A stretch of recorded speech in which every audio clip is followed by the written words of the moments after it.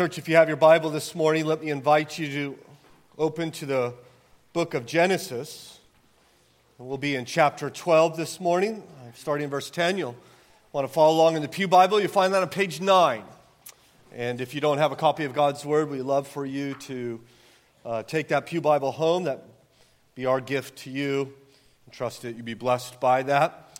I do want to encourage you, by the way, this morning, and in particular in our study of the life of Abraham moving forward, that you do have God's Word open in your lap. I think we're just going to work verse by verse as we typically do, and I think you're going to find your ability to engage in this text and this sermon aided if you actually have God's Word open. We'll be referring to it throughout our time together, so let me encourage you to find a Bible and open it there to Genesis chapter 12. While you're finding your way there, I do want to mention that it's been somewhat of a sad week for us as Virginians, I believe, in light of some of the happenings taking place in Richmond.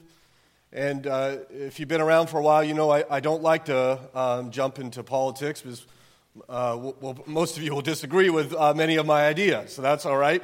We love each other anyways. We're not gathered here because we're all part of a political party. But we are people of God, and we do believe that all people, Christian or non-Christian, old or young, born or unborn, are created in God's image, and therefore are worthy of value, dignity, and worth. Some of those smallest of God's image bearers cannot speak for themselves. And so it is the people of God that must not be silent. And when there are leaders who seem to me justifying that it is at times appropriate to take the life of these little ones, even after they're born, it ought to be a moral outrage in our heart. And we must not be complicit by being quiet.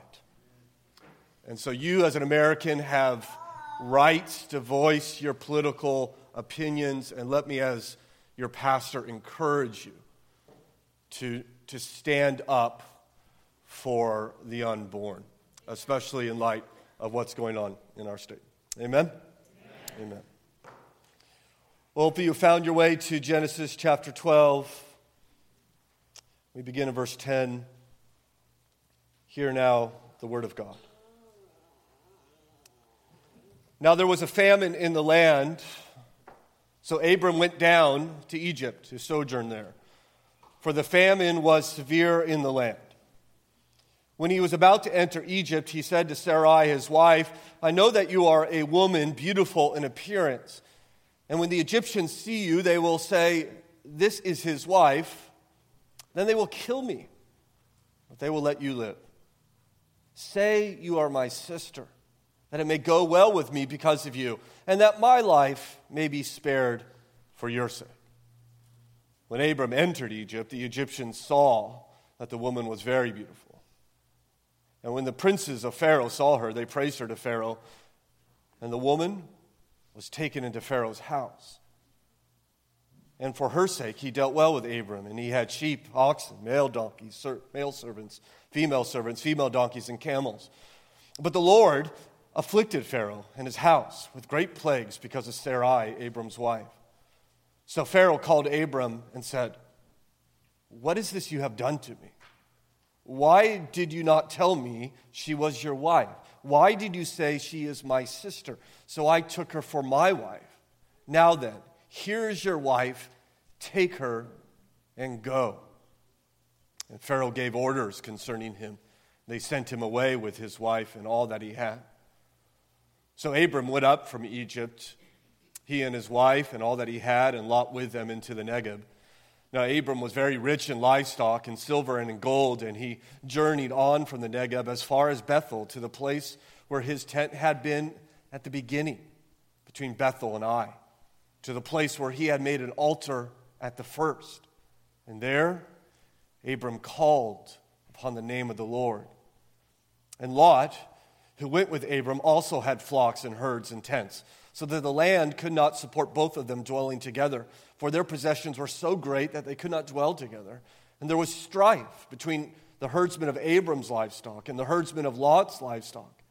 At that time, the Canaanites and the Perizzites were dwelling in the land. Then Abram said to Lot, "Let there be no strife between you and me, between your herdsmen and my herdsmen, for we are kinsmen. Is not the whole land before you? Separate yourself from me. If you take the left hand, then I will go to the right. And if you take the right hand, then I will go to the left." And Lot lifted up his eyes and saw that the Jordan Valley was well watered everywhere, like the garden of the Lord, like the land of Egypt, in the direction of Zoar. This was before the Lord destroyed Sodom and Gomorrah. So Lot chose for himself all the Jordan Valley, and Lot journeyed east. Thus they separated from each other. Abram settled in the land of Canaan, while Lot settled among the cities of the valley and moved his tent as far as Sodom. Now the men of Sodom were wicked, great sinners against the Lord. The Lord said to Abram, after Lot had separated from him, "Lift up your eyes and look from the place where you are, northward and southward and eastward and westward. For all the land that you see I will give to you and to your offspring forever. And I will make your offspring as the dust of the earth, so that if one can count the dust of the earth, your offspring can be counted. Arise, walk through the land and the breadth of the land, for I will give it to you."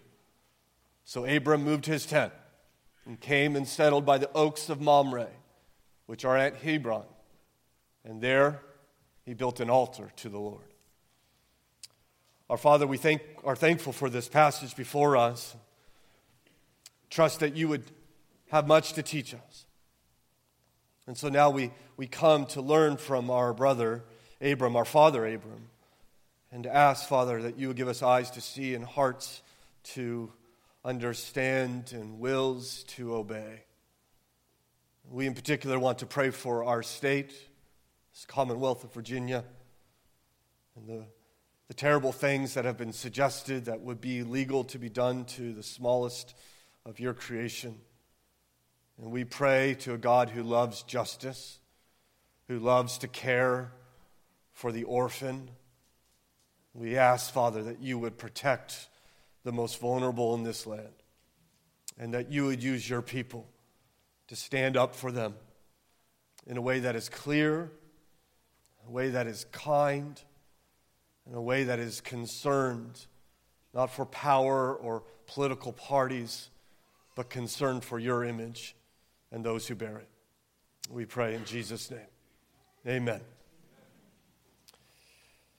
I read recently of a pastor who was outside a massive Hindu temple in India with a tiered roof that rose 5 stories tall.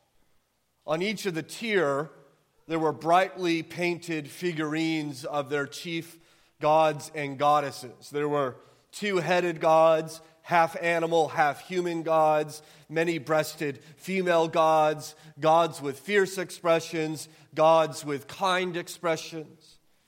The pastor writes, "There on the ground below, I stood among a throng of people in the hot sun. Beggars pulling at my sleeves, putting their hands to their mouths, dying from hunger. One beggar followed me all the way to our Jeep, carrying a baby on her hip. She kept begging in a pitiful voice for food." This is a picture of humanity, he writes. We have created our own gods, but our gods cannot help. So what of our God? Can he help? This God that we have sung to this morning and prayed to. Can he meet your needs? So I think if we're honest, sometimes we act as if we don't believe he can, or at least will. There are times, I think, in our lives, my brothers and sisters in Christ, that we have a great faith. And is it also not true that there are times in which there is great doubt in our heart, when our faith wavers? I think such is the story of Abram, this journey of faith that we see here early on in his life. You remember, it was a number of weeks ago that we started our study of his life, wasn't it? But you remember that it was in Genesis chapter 12 and verse 1 that God first called him. I just want to remind you of what the Lord said there. Is the Lord said to Abram, "Go from your country and your kindred and your father's house to a land that I will show you." So God calls Abram and he says, okay, I want you to leave everything you know. I want you to leave your family. I want you to leave your kin. I want you to leave your people. And I want you to go to a land that I'm not going to tell you about, but I'll show it to you when you get there. Right? And we of course call this the promised land. So he calls Abram out of that land to this new land, which raises a question, doesn't it? Why does Abram have to leave Ur at all? I mean, why can't God just do what he's going to do in the life of Abram where he is? It almost seems unnecessary, doesn't it? It might seem harsh to us. Well, I think it's helpful to understand. In fact, as we study the book of Genesis, this is going to be helpful. And what we see in God calling Abram out of Ur to this land is a reversal of Adam's exile. You remember Adam lost the presence of God and humanity with him, and they were kicked out and barred from God's presence. And when you read primeval Genesis, those first really 10 chapters, 11 chapters, we see that man is just kind of going further and further into sin. And then we come to Abram, and God's saying, okay, I'm going to open a way for humanity to return to me. And what we see in this call from Abram to leave Ur and to go to this land is a foreshadow, a picture of the end of humanity's exile. It's a picture of the return to Eden. In fact, when we read our Bible, we get to the end, and what do we find? That the eternal state of those who dwell with God is going to be this Eden-like existence with God. And so Adam was kicked out. But now God is calling Abram in to return. So leave Ur, he says, to a land where the blessings of Eden begin to become restored. This promised land, of course, will extend not to a piece of real estate in the Middle East, but will extend to the whole earth. As God explains in the New Testament, the kingdom of God will expand to all nations and to all peoples. And so Abraham gets up and he leaves and he goes to this land and to take these promises. And what we'll find as we study this book is that they're constantly under threat. The promises of God are constantly in danger. That's a theme that we'll see throughout Genesis because of sin and because of faithlessness. The promise of a son, the promise of land, the promise of blessings to the world are constantly put in jeopardy. And time and again, we will study and we'll look and we'll see like it's all about to fall apart. The whole plan is about to fail, and then in comes God at the very last minute, and God is faithful to his word, and God rescues those who continue to bring the promises of God in peril. And so what we are learning in Genesis, and I hope you have eyes to see it, is that only God can accomplish what he's promised. And that human failure is significant and reoccurring, but it will not stop God. We learn from Genesis that we often are the problem, and God is the solution. And you see that very clearly in this chapter. That Abram's failure is very explicit. He becomes this self-serving, cowardly, unloving, faithless man. And I read this story here of him headed down to Egypt, and I'm once again stunned by the honesty of the Bible. It will not gloss over the failings of our heroes. Even Abram needs a savior. And I read about this, and to be honest, I'm once again glad I'm not in the Bible. Right? Because, listen, if you're in the Bible, God is very keen to show your worst day. Right? He'll show your good days, but he is going to show everybody your worst day. Just to be clear, you're not the Savior. He is, and we see that very clearly in Abram's life, as he descends into sin as a small, faithless man. But he's on a journey. He doesn't stay there. It's beautiful. He emerges, doesn't he, from down in Egypt to the heights of this loving, generous man. And the difference between Abram in chapter 12 and Abram in chapter 13 is faith. It's faith, right? Will he have faith in the promises of God, in the Word of God? And we're going to watch him this morning learn that God is trustworthy. In fact, you remember it was Abraham. He's traveled to the promised land. He's left home. He's gone 800 miles to the promised land, and he's just building altar in place after place. He's praising God in the midst of all these scoffing pagans, and he's walking in faith there with nothing but the word of God to support him. But then trouble comes, as you see really the first scene in the text before us, Abraham and Pharaoh, which is a picture of faltering faith. Faltering faith. You see that in verse 10. Now there was a famine in the land, so Abram went down to Egypt to sojourn there, for the famine was severe in the land. There's this fearful decision that's made in the midst of famine. And by the way, listen, this famine is found where? It's in the promised land. So get this, God says, okay, leave everything you know, go to a place where you know no one and know nothing about, to this land that I'm going to give you. And I want you to understand, I'm going to bless you. I'm going to take care of you. I'm your God, and I'm going with you. And so he goes, and he gets there, and he worships. And then what does he find? Famine. And he's got to be thinking, is this the blessing that you're telling me? I'm supposed to go here, and I get here, and I'm doing everything you told me. I've left everything that you asked me to, just because you simply told me. And now I'm here, and there's no food? There's no food here? What's going on, he must have thought. And by the way, if you've been following God long enough, you know this. Famines often follow faith, right? You take a step of faith, and that faith almost always is tested. That just seems to be God's M.O., right? You think, okay, I'll come to Jesus, and everything will get better, and it's all going to be sunshine and daisies. Well, no, quite often it gets worse. Right? That faith is tested. God wants to know, okay, do you trust me just because you think I'm going to fix everything in your life? Or do you follow me because you love me? The Bible says that God tests faith because he wants to develop perseverance and hope and endurance and wisdom. And so God's saying, yes, Abram, I'm going to bless you. I'm going to be true to my word. But you need to learn a little endurance first. You need to learn a little wisdom first. But Abram's kind of like you, I think, and like me. He says, well, I don't really want endurance. I just want money, right? I just want to be comfortable. I just want things to be good and easy. And God says, I think I'm going to make you wise first. So we're going to work on wisdom. And once you have the wisdom, then come the blessings, right? So, and we see this, by the way, God's constantly doing this in all the biblical heroes. I think chiefly is Jesus. And he goes out to the river, he's baptized, the Spirit descends upon him. God says to everyone, hey everyone, that's my boy, that's my son, I love him, right? And then what? Immediately, he's thrust out, much like Abram, to a wilderness where there is no food, a time of testing. And here we find Abram is tested. One author says, sometimes God brings us in the middle of nowhere and gives you nothing. Why? Why? So that you would learn to trust him. You would learn to trust him. But instead of trusting him, Abram goes down to Egypt, as you see there in verse 10. Now, please be clear, he's not giving up. He's not going back home. He could.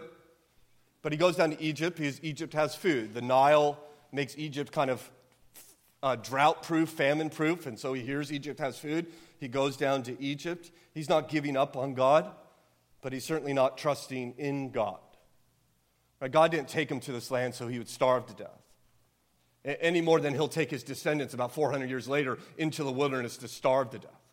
And he should have realized, shouldn't he, that God's going to provide. He should have trusted God and stayed where God called him until God called him elsewhere. Much like what Mark read the scripture for us. Jesus asleep on the boat.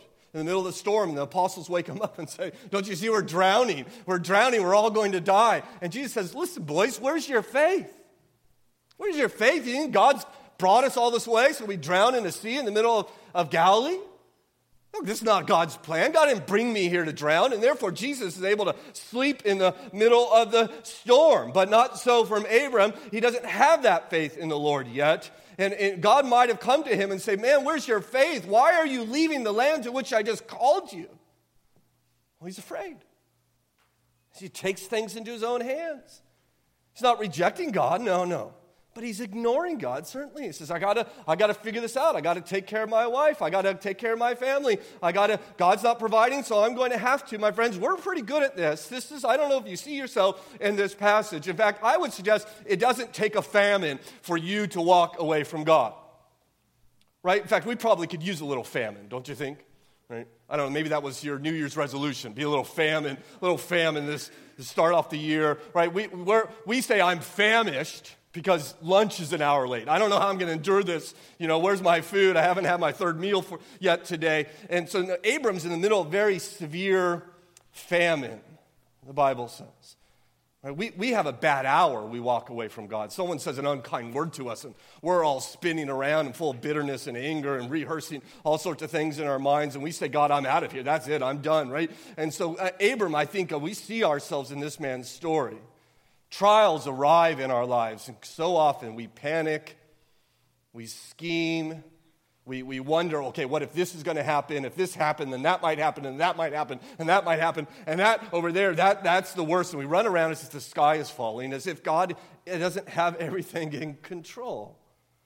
And Jesus said to his apostles, listen, why are you getting all, why are you worrying about food? Why are you worried about what you wear? Let's look at those lilies. Aren't they beautiful? Who cares for them? God does. Look at the sparrows. They neither sow nor reap, but they have everything they need. Who cares for them? Jesus says, God does. But don't you think God knows what you need? Jesus says, don't you think he understands your obstacles and the famines in your life and the troubles in which you experience? Don't you think he understands that? Right? Jesus says, listen, your Heavenly Father knows what you need. He's going to provide everything that you need. Jesus is teaching us, I think we're learning here, that we need to not just simply consider the circumstances around us, consider the famines in our lives or the storms that are raging around us, but we need to look to God above the circumstances. We need to see God riding above the storm, above the famine, look at the entire picture. By faith, we are to look to God and his promises in the midst of trouble. And that we know that every trouble that we face and every need that we have is known by God. God knows about your son, and God knows about your boss, and God knows about your bank account, and God knows about all your troubles. And his question is, will you trust me? Will you trust me? I know it all. I know your needs.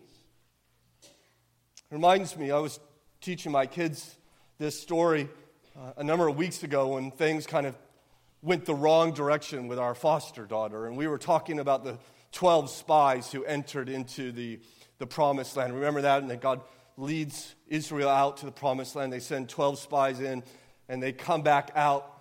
And 10 spies say what? There are giants in there. They're giants. We need to go back. Now, what about the other 2 spies? This is what I asked my kids. Did the other 2 spies, did they see giants too? Well, of course they did. They're not blind to the giants. They're not blind to the famine. They're not blind to the storm and the circumstances in their life. But they also saw God.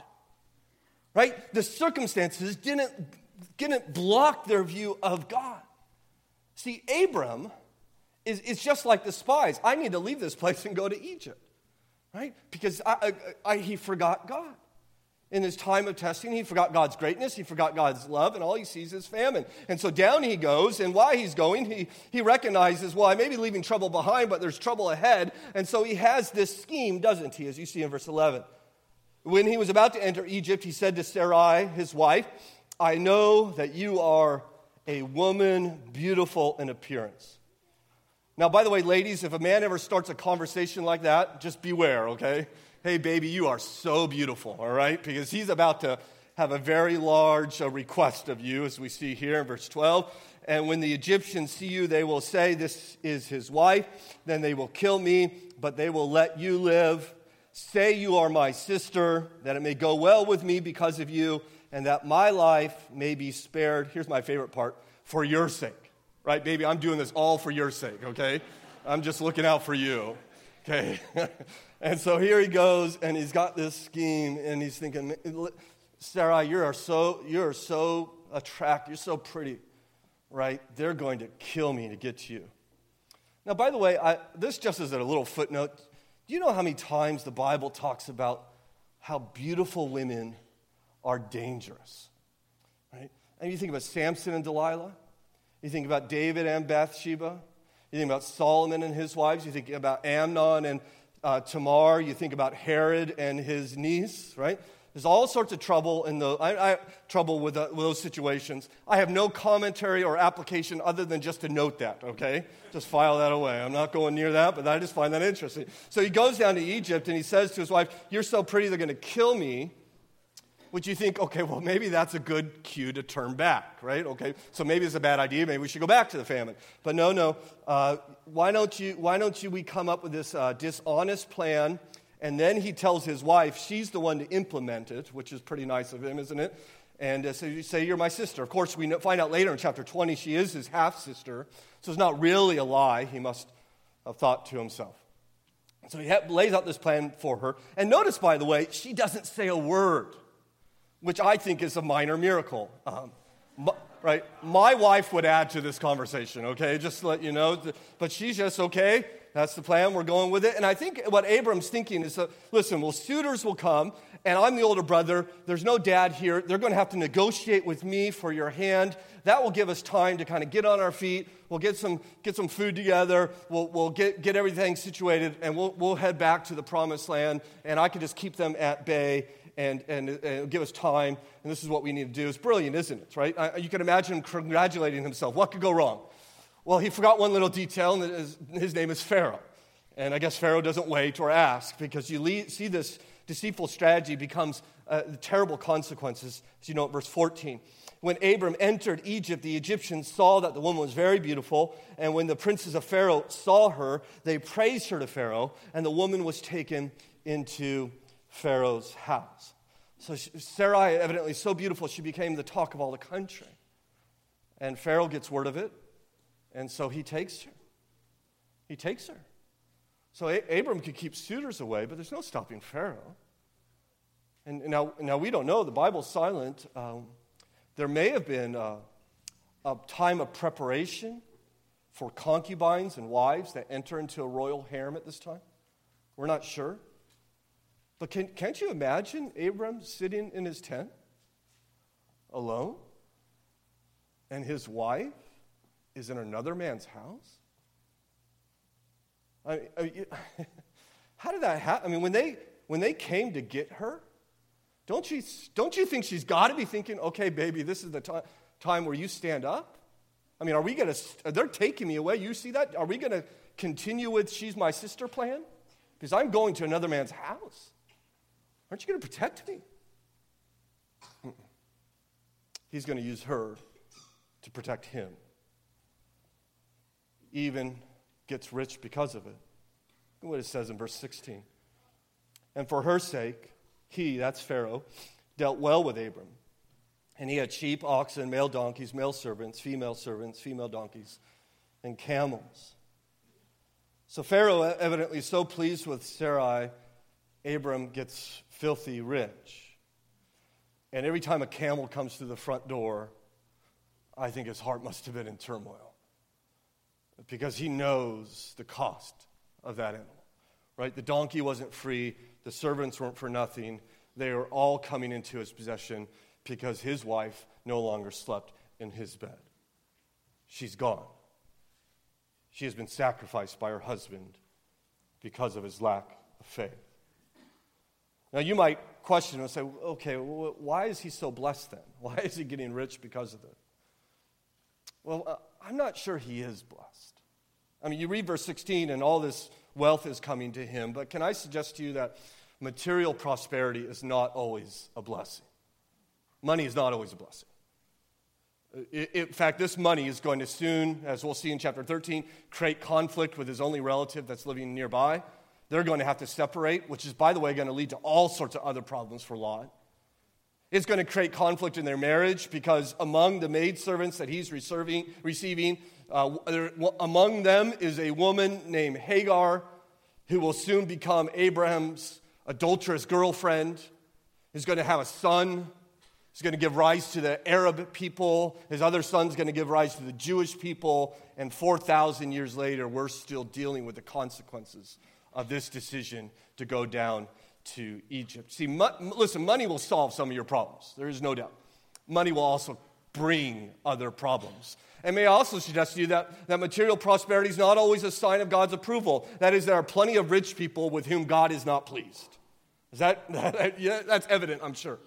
You can't determine your status with God by whether things are going well with you or things are going badly for you. And so here's Abram. He's rich and he's miserable, and there's nothing he could do about it. There's no hope, right? You can't go to Pharaoh and say, hey, by the way, I lied. That's my wife. Can I have her back, please? Right? There's nothing he can do until what? God steps in. So God comes to the rescue. And if I don't, just by way of a side, this scene kind of teaches me, at least hints to this, that you and I may go to great lengths to destroy our marriage, and God is working behind the scenes to keep it together. He's clearly doing that in this man's life as we see him move to this failed mission. As you know, verse 17, but the Lord afflicted Pharaoh and his house with great plagues because of Sarai, Abram's wife. And evidently Pharaoh is not pleased with his boils. And so he says in verse 18, so Pharaoh called Abram and said, What is this you have done to me? Why did you not tell me she was your wife? Why did you say she is my sister? So I took her for my wife. Now, we're not sure how Pharaoh found this out. It might be because Sarai is unaffected, just as the Jews, when God sends plagues on Egypt in hundreds of years, would be unaffected. And she may have been the only one without the rash, without the plagues. And you can imagine her going and saying, excuse me, Pharaoh, I'm really sorry about the rash. It's my husband's fault, right? And he's thinking, wait a second, you have a husband? I thought I was your husband. And what's going on here? And so he summons him, and he has all these questions for him, right? Why did you lie to me, he says. Why are you leading me into sin? Pharaoh asks him. You know, God talks to Abram throughout his life, but he doesn't speak to him when he's in Egypt. Or does he? Because it kind of sounds like he's speaking through the godless pagan Pharaoh, where this godless man is rebuking the child of God. In fact, remember, what was it that God said to Abram when he called him? He said, through you, I'm going to bless the nations. Well, he's not a blessing, he's a curse. Right? His faithless schemes have brought suffering in upon the world. And so Pharaoh says to him, just leave. You are a sinful, wicked man. You treat your wife like this. You're gross. And so just get out of my country, says the pagan to the man of faith. And Abram, you notice, doesn't utter a word. This is in verse 20. And Pharaoh gave orders concerning him, and they sent him away with his wife and all that he had. There's no altars built in Egypt. There's no calling on the name of the Lord. There's no new promises from on high. He's lost his witness. He's defamed the name of God to a man who desperately needs God. And he creeps out of Egypt with his head down and his tail between his legs. Off to where? Where's he going? Well, he's going back to Bethel. I would suggest to you that what we now see Abram, now that he's been sternly rebuked, he is repenting. As you see a repentant heart in verse 1 of chapter 13. So Abram went up from Egypt, he and his wife, and all that he had, and Lot with him into the Negeb. Now Abram was very rich in livestock and silver and gold, and he journeyed on from the Negeb as far as Bethel, to the place where his tent had been at the beginning between Bethel and Ai, to the place where he had made an altar at the first. And there Abram, called on the name of the Lord. So this man who went down into Egypt, down into sin, now in verse 1 goes up into the promised land and travels the hundreds of miles back to Bethel. That's going to be a long trip. Have you ever been on a road trip when you and your wife are arguing? That's a lot of fun, let me tell you, right? There's great times on that. Right, here he is. You can imagine a miserable trip. He's got to be thinking, what have I done? God, I've ruined your honor. I rebelled against your will. I've neglected my wife. And so you see this relentless march. I need to get back to where I worshiped the Lord last. I need to get back to Bethel. I need to go back to where we last had that great time of worship and celebration. And he's coming back to God, right? We go down to Egypt. We do. We walk away from God. Some stay down in Egypt for a few days. Some people stay down in Egypt for decades. And Abram's this picture, man, don't keep going farther in. Turn around and go back to God. Go back to where you first had the last time you had a great day with God. Maybe you were reading the Gospel of Mark. When was your last great day with God? You should go back to Mark.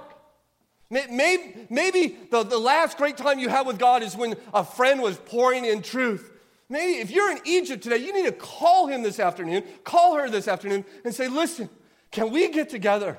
And I need truth. I need you to speak into me. Maybe your marriage is a mess. And maybe the best thing for you to do is go back to that place where you took those vows so many years ago. And you take the hands of your husband and the hands of your wife, and in brokenness, you say, God, we started in such hope and joy, and look at the mess in which we've created. We don't even know how to unravel it. God, will you give us a fresh start? Will you start over with us? That's what Abram's doing. In fact, you see there in verse 4, he says he went back to this altar that he made at the first, right? Or in verse 3, he went back to Bethel where he was at the beginning. And what did he do there? Verse 4 tells us he called on the name of the Lord. Call on God's name. What did he say? God, I'm so sorry. What have I done? I've neglected my wife. I've dishonored you before the Egyptians. I've failed my mission. You wonder, did he ask, God, are you done with me?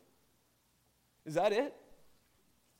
Am I now just disqualified? You're going to move on to another because I forgot you, God. I disobeyed you, God. I put my wife in danger. I'm supposed to be a blessing to the nations, and all I've been is a curse. Will you forgive me? Now, if I were God, and we're all thankful I'm not, I would say, man, you are a loser. Right? You've cursed the nations and gave your wife to another man? No, I think I might pick someone else. And yet what we discover is the unending faithfulness with God. Abram gets a fresh start. It's almost like a do-over. It's almost like a redemption, isn't it? In fact, it's a picture of the redemption of Israel. Why did Israel go down to Egypt? Well, we'll read in the end of Genesis. Because there was a famine in the land. And how were they freed? Well, just as Abram was. Through divine plagues on Pharaoh and his house. In fact, Pharaoh called Abram, and hundreds of years later, the Pharaoh will call Israel, and they'll say the exact same words to them. Take what you have and go. We read in Genesis 13 and verse 2, Abram was very rich with livestock, silver, and gold. As we'll read in Exodus 12, Israel had very much livestock, silver, and gold. And see, we have a little picture of the coming redemption of God's people, which of course is just a picture of the great redemption which we have in Christ. When the bride of God is rescued from a powerful enemy through the outstretched hand of God himself. And so we see in Abram this redemption that's taking place in his life, this powerful renewal in him as he recommits himself to God. He says, God, I'm yours again. I'm back with you. I'm going to walk by faith. Will you forgive me? God says, yes, I will. And so there he goes, a new start. And so what comes next? Is it now sunshine and flowers? No, my friends. Another trial. Another test. As we look at scene number 2, Abram and Lot. This time you'll notice he passes the test amazingly with this triumphant trust in God because these two men, Abram and Lot, returned from Egypt. Abram's learned a great deal. You'll find out Lot's learned absolutely nothing as they plunge into this greedy conflict in verse 5. And Lot, who went with Abram, also had flocks and herds and tents, so that land could not support both of them dwelling together, for their possessions were so great that they could not dwell together. And there was strife between the herdsmen of Abram's livestock and the herdsmen of Lot's livestock. At the time, the Canaanites and the Perizzites were dwelling in the land. If the first test was the test of want, this is the test of wealth. Both men are wealthy. Their wealth is not in dollars, but donkeys. And the land is maxed out. So if they're going to get richer, right, they need to part. They need to separate. And so you expect Abram to say, okay, Lot, you need to go elsewhere, right? Because Abram's the head of this clan. Abram's older. Abram's the one who's been promised the land. Lot, if anything, is just this tag-along. And so you expect him to say, God's called me here, it's time for you to leave. But instead you have this incredible loving offer, as you note in verse 8. Then Abram said to Lot, let there be no strife between you and me, and between your herdsmen and my herdsmen, for we are kinsmen. We're brothers, he says. Is not the whole land before you? Separate yourself from me. If you take the left hand, then I will go to the right. Or if you take the right hand, then I will go to the left. In other words, he comes to Lot and he lets Lot decide. He lets the younger man, the nephew, you choose. I don't know if anyone raised here with older brothers. Right?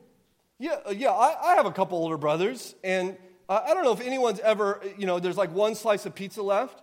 And how many older brothers have ever gone to the younger brother and say, would you like the piece of pizza? Right? So I don't know if that's ever happened in the history of humanity, okay? Certainly didn't happen in my house. And here's Abram, and he's confident. Abram's content. And he comes to him, he says, listen, you're my nephew. You're my brother. You choose. You choose. You take what you want, I'll take what's left over. I mean, it's quite a change, isn't it? From this calculating schemer down in Egypt. Now he's got to figure it all out. I got to take it all in my own hands. And now he puts his entire future, in fact, he puts the whole promise of the land in God's hands. He says, God's going to give me what I need. And he lets Lot choose. In fact, he's seeking peace with Lot, isn't he? You know this. Why are we fighting? Well, what are we doing? We're family, he says. I love you. You take what you want, I'll take the leftover.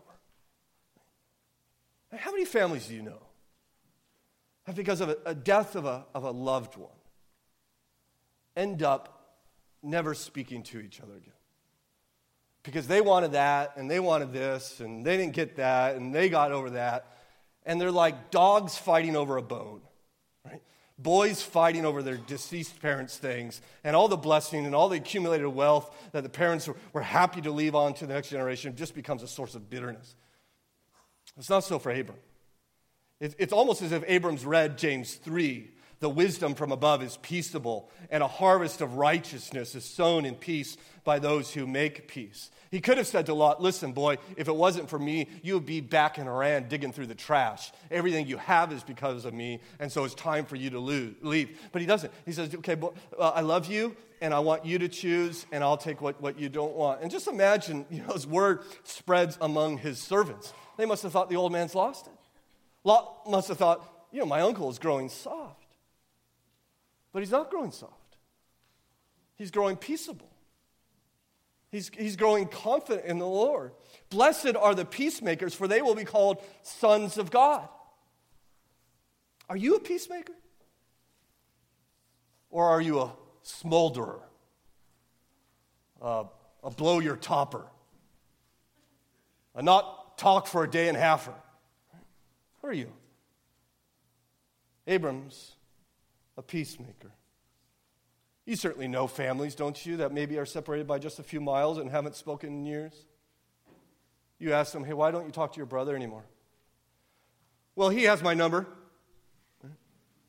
He knows where I live. Right? I've said what I need to say. I'm happy to talk if he wants to talk. Right? You know people like that? Jesus says if you're giving your offering at the altar, remember that your brother has something against you. Do what? Right? Stop offering and go be reconciled to your brother. You're driving to church, you remember your brother has something against you, you pull over, you call and say, listen, brother, I'm sorry. I'm sorry for everything I've contributed to this. I'm sorry that I have been content to let this situation go like it's been going for so long. Can we this morning get together and talk? Can't we work this out? I want my brother back. I want my son back. I want my mother back. I want my sister back. I want my friend back. You see, Abram has this powerful demonstration of neighbor love in addition to this amazing act of faith. It's amazing faith because he's not worried about money. He's not worried about his future, right? He's free. He's trusting the Lord and he's free. You say, well, how does he get this way? He learned it in Egypt, right? Because the last time he schemed and plotted and neglected those he loved, it all turned out wicked and awful and terrible, and even then God cared for me. God gave me my wife back. God brought me back home. Certainly God's going to make sure I'm going to get the land that I need to get, so Lot, you choose. He's just totally free as he walks in faith. You remember the movie Rocky? Right. Hopefully you do, if you're an American. All right? Right? You just need to watch the first movie. My wife's sign over here. I won't look over there. Rocky. Remember Rocky? This is a great illustration. Just bear with me, okay? Rocky wants to fight Apollo Creed. He's just this bum from Philly, and Apollo Creed is the champion. And he goes to his wife, his girlfriend Adrian, right? And he says, Adrian, I don't even want to win. I just want to finish, right? I just want to stay on my feet. Why? He says, then I'll know I'm not a bum. Right? That's right. Then I'll know I'm not a bum. Well, some of you laugh. However, I wonder if we have all of that in our life, right? And it may not be fighting the champion, but we have this thing. Listen, I need to get this. I need to get that office. I need to look like this. I need to make this. I need to live here. I need to drive this kind of car. I need to earn this kind of degree. And then I'll know I'm not a bum. Then I'll know. Right? And we live, and you teenagers went to this Disciple Now, and the pastor was telling you about your identity in Christ. So important, because so often we live as if we're seeking identity in the things we do and the people we become. We've been alienated from God. We've been removed from His presence, and we don't know if we're loved anymore. We don't know if we're significant anymore. And so we say, okay, I need to do this, and then I'll know I'm something. I need to get this, and then I'll know I'm someone. And we live for these things, and we live for that, and we live for all these things. And Abram says, no, not for me. I have God. I have God. And so I don't care what land I live. I don't care what I give. I know who I am in Jesus. I was so impressed at I know you're all going to watch a football game this afternoon. I really liked the last football game that was earlier in January, the NCAA championship game. I thought it was the football was great. The outcome was even better. But there's this 19-year-old kid named Trevor Lawrence. And a year ago, he was in high school.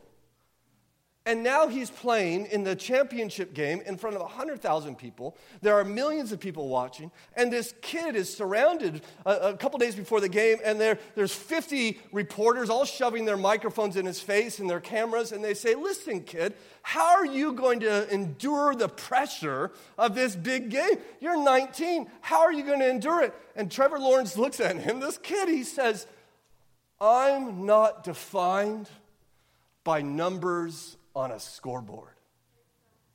I'm defined by what Jesus thinks of me, and that's not going to change whether I win or lose. Right? Amen, for sure. Praise God. It's just total freedom. And then what does he do? I'm just going to go play football. Right? And he won, right?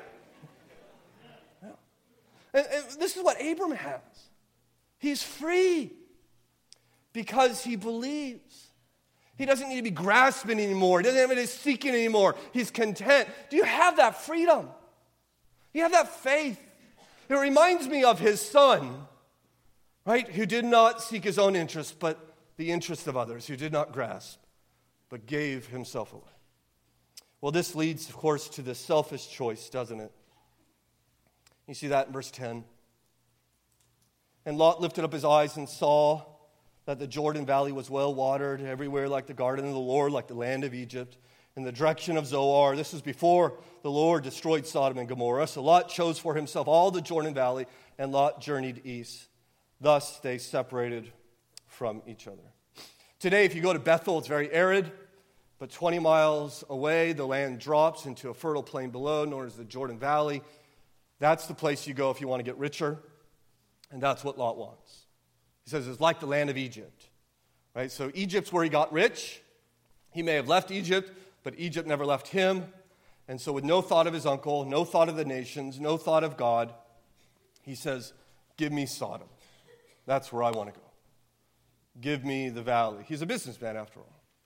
And so he takes the best land from the one who's cared for him, rips off his own family so he can have more, and he heads east. You see that in verse 11. Whenever you read east in the book of Genesis in the Bible, it's usually bad, right? God kicked Adam and Eve east out of the garden. Cain went east from there to build his city of destruction, right? The tower builders traveled east from Noah's ark in order to build the Tower of Babel, and now Lot is traveling east from Abram's altar.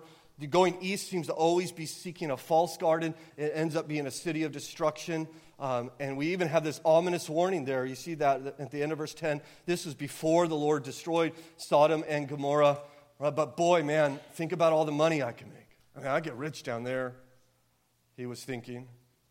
He seems to be unconcerned about the well-known spiritual climate in Sodom. You see that in verse 13. Now the men of Sodom were wicked, great sinners against the Lord. He's not thinking about where do I want to raise a family. He's not thinking, is there a good church down there? He's not thinking, will my wife have friends? Will my children have community? Instead, he's thinking, do you know what kind of house we could buy?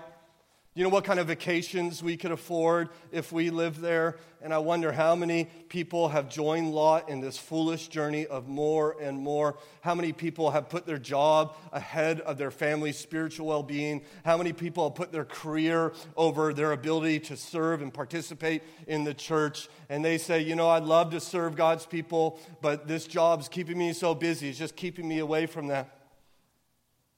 I'm not judging anyone, but I just want to make it sure we're clear here. There are jobs that are maybe totally legitimate and fine, and yet are terrible spiritually for your family. They will keep you from leading your family. They will keep you from serving God, but boy, they'll pay for the lifestyle you've always dreamed of. I mean, think of the cars you could buy and the size of house you can live. Man, we want that. By the way, I've been there. This is the fourth church I served in. God willing, it'll be the last. But there was a time in which I left the church that ordained me to the church down the road when I was in youth ministry, because they said, hey, do you want to be just the high school pastor? In fact, we have a whole sanctuary just for the high school students. In fact, we charter bus we got a fleet of charter buses wherever we go, not these dilapidated church vans that you've been driving for years. And I said, that sounds pretty good to me. It was a year and a half of utter misery. It was a spiritual desert for me. I went for all the wrong reasons. I know people who have moved, and they call me, email me, say, Pastor, we can't find a church. There's not a church within an hour that preaches the gospel, but boy, the cost of living sure is low. And I'm telling you, my friends, that your spiritual life is more important than your material well-being. People move, people take jobs. There's no judgment whatsoever. But you need to understand where you're going and why you're going. And I wonder if Lot would agree, because you watch his path. And in verse 12, it says he's living, near Sodom. Abram settled in the land of Canaan, while Lot settled among the cities and moved his tent as far as Sodom. You get to chapter 14, he's in Sodom. You get to chapter 19, he's one of the political leaders in Sodom. And I trust he's getting richer all the while his world falls apart. The man has to be dragged out of the city by two angels as lava tumbles out of the sky and kills everyone. 2 Peter says of Lot, he was distressed by what he saw in Sodom. He may have been, but evidently his wife wasn't, because she wouldn't leave the city and ended up losing her life, right? And then his daughters end up marrying men of Sodom, learning the ways of Sodom, and become degenerate like Sodomites. And in the end of Lot's story, you have a greedy man who's broke, drunk, living in a cave with a dead wife, and his daughters doing unspeakable acts. Beware that seeking after the dollar doesn't always work out. There are more important things in life. Man, your house may be nice, your car may be amazing, but is your marriage falling apart? Are the kids with the wrong people? Is there no church to help? Just like Lot. Well, finally, we come to scene number 3. We'll be very brief here. Abram and God. Abram spent time with Pharaoh, he spent time with Lot, and now he spends time with God in this beautiful renewed relationship, because after Abram's offer to Lot, God, who did not speak to him in Egypt, finally speaks again in verse 14. The Lord said to Abram, after Lot had separated from him, lift up your eyes and look from the place where you are, northward and southward, eastward and westward. Right? And he invited Abram and said, look, lift up your eyes. Remember in verse 10, Lot lifted his eyes and saw Sodom, saw the Jordan Valley. Now, Abram, so lift your eyes and see with faith. Look with faith at what I'm going to give you. Live by faith in the promises of God and what God has offered him. And you spend your days just not looking at what's around you, but see what God is doing around you. Just as God had promised him the land, you see in verse 15, for all the land that you see, I will give to you, God says, and your offspring forever. Do you see that? You see, I'm going to do this for you. And now he moves from the land to this promise of offspring there in verse 16. And I will make your offspring as the dust of the earth, so that if one could count the dust of the earth, your offspring could be counted also. Of course, his offspring are going to be numerous and plentiful. It's prefigured in Israel and is fulfilled in the New Testament people called the church. The Bible says in Galatians 3 and verse 7, know then that it is those of faith who are sons of Abraham. If you have faith in Christ, you're a son of Abraham. The song is correct. Father Abraham had what? Many sons. Hey, I'm one of them, and so are you. Now you may say, well, who cares? I mean, so I come up to you and say, listen, do you realize you're a son of Abraham? Say, okay, what does that mean? Who cares? Well, it means a great deal, because you read on in Galatians and it says, if you belong to Christ, then you are Abraham's descendants, heirs according to the promise. So the promises to Abraham are given to those who trust in Abraham's God. We are his descendants. We are the ones who inherit the land to which it all pointed to, which the promised land was just a shadow, right? We're not talking about real estate in the Middle East. We're talking about the new earth, in which is all pointing us to. And so God says, listen, I'm going to give this to your children, to your descendants. They'll be talking about you 4,000 years later in a place called Hamilton, rejoicing in that they too will receive what I've promised you. And so he says to Abram, now I want you to get up and I want you to go look around. Verse 17, arise, walk through the land, then the length and the breadth and for the land, for I'm going to give it to you. So he goes hiking, and he goes just walking around. And don't you think that his soul is soaring as he considers the wonderful promises of God? He said, this is all God's. Everywhere I go, it's God's. And he says he's going to give it to me and my people. You ever done something like that? You ever buy a new house and you go into the bedroom and say, God, this is your room and you've given it to us. May this be a place of safety and joy.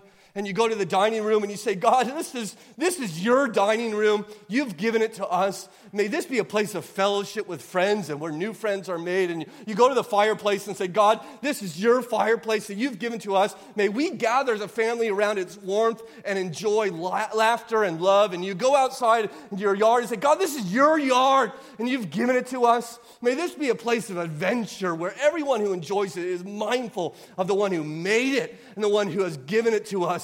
And Abram's just hiking around saying, God, this is all yours. This is all yours and you're giving it to me. That's true. That isn't even possible. In fact, he's so moved by this, we see once again the man who is now returned to faith must worship God. Verse 18. So Abram moved his tent and came and settled by the oaks of Mamre, which are at Hebron, and there he built an altar to the Lord. Right? He worships. Just as we've done today. Right? He has church. There gathers his servants together, hundreds of them by this time, and they worship. And you wonder if the neighbors came. What is this guy doing? Who is this guy? Building an altar, calling on God's name. And I know I'm speculating, but I just wonder if one of those neighbors might have come up to Abram and said, will you tell me about your God? Does your God really forgive sins? Does your God really give mercy and grace? Is there hope for me? You know what Abram would have said in that conversation? He said, yeah. In fact, God promised to bless me, take care of me, and I let another man take my wife so that I can become rich. And even then, he didn't walk away from me. Even then, he never left me. He gave me my wife back. He preserved my life, and he guides me. He has been so gracious to me, and God would be gracious to you too.